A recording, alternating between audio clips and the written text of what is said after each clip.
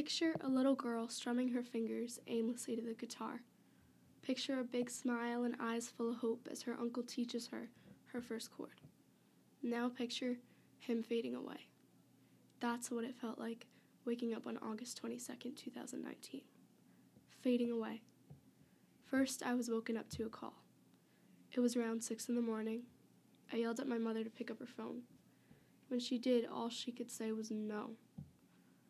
My uncle was in the hospital. He died that morning. All my life, I've taken things for granted. I value minor, frivolous things over the family. I'd spend most of my time on my phone or alone in my room during big family parties. I never let my family come to any shows, games, or performances I had. I always said next year, and then there was no next year. The idea that your family will always be there for you is one we are all far too comfortable with. I think because we can always rely on our families, we assume that they'll always be there, and we take our time with them for granted. The crazy thing is, I was going to call my uncle on that last day. I actually held the phone in my hand, but then I stopped.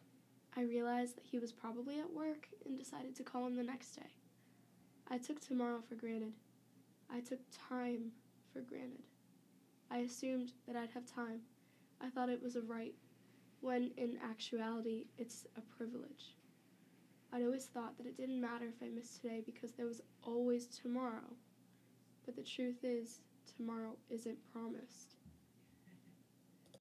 You see, you think you have all the time in the world, until you lose it. In this world, people go through the motions. It's the same routine every day, month, year. But what a lot of us don't realize is that our routine doesn't last forever. Life is constantly changing. We often put things on hold for work, school, or other reasons, but we miss opportunities because we think that there'll always be another one somewhere along the road. But life is filled with missed opportunities.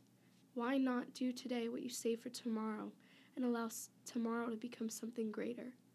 People need to open their eyes and realize that they don't have all the time in the world. Living in today's society, we are all taught to value the little things. We stress over grades, popularity, and materialistic things. For us, the most insignificant things are the end of the world. But they aren't. In fact, most of the things you worry about today don't matter in the long run. The most important things are to stop looking at all the bad and realize what you already have. You need to realize that you do have a roof over your head, unlike so many others. You need to realize that while you might not like the food on your plate, at least you have food on your plate, unlike so many others.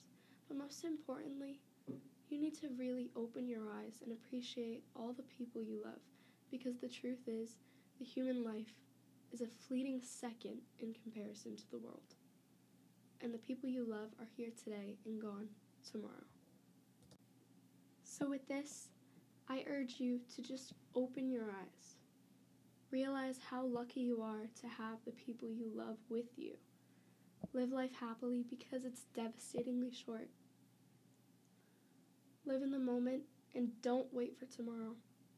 Appreciate today and all that it has to offer. And keep seeing it every day. Every day, keep your eyes open.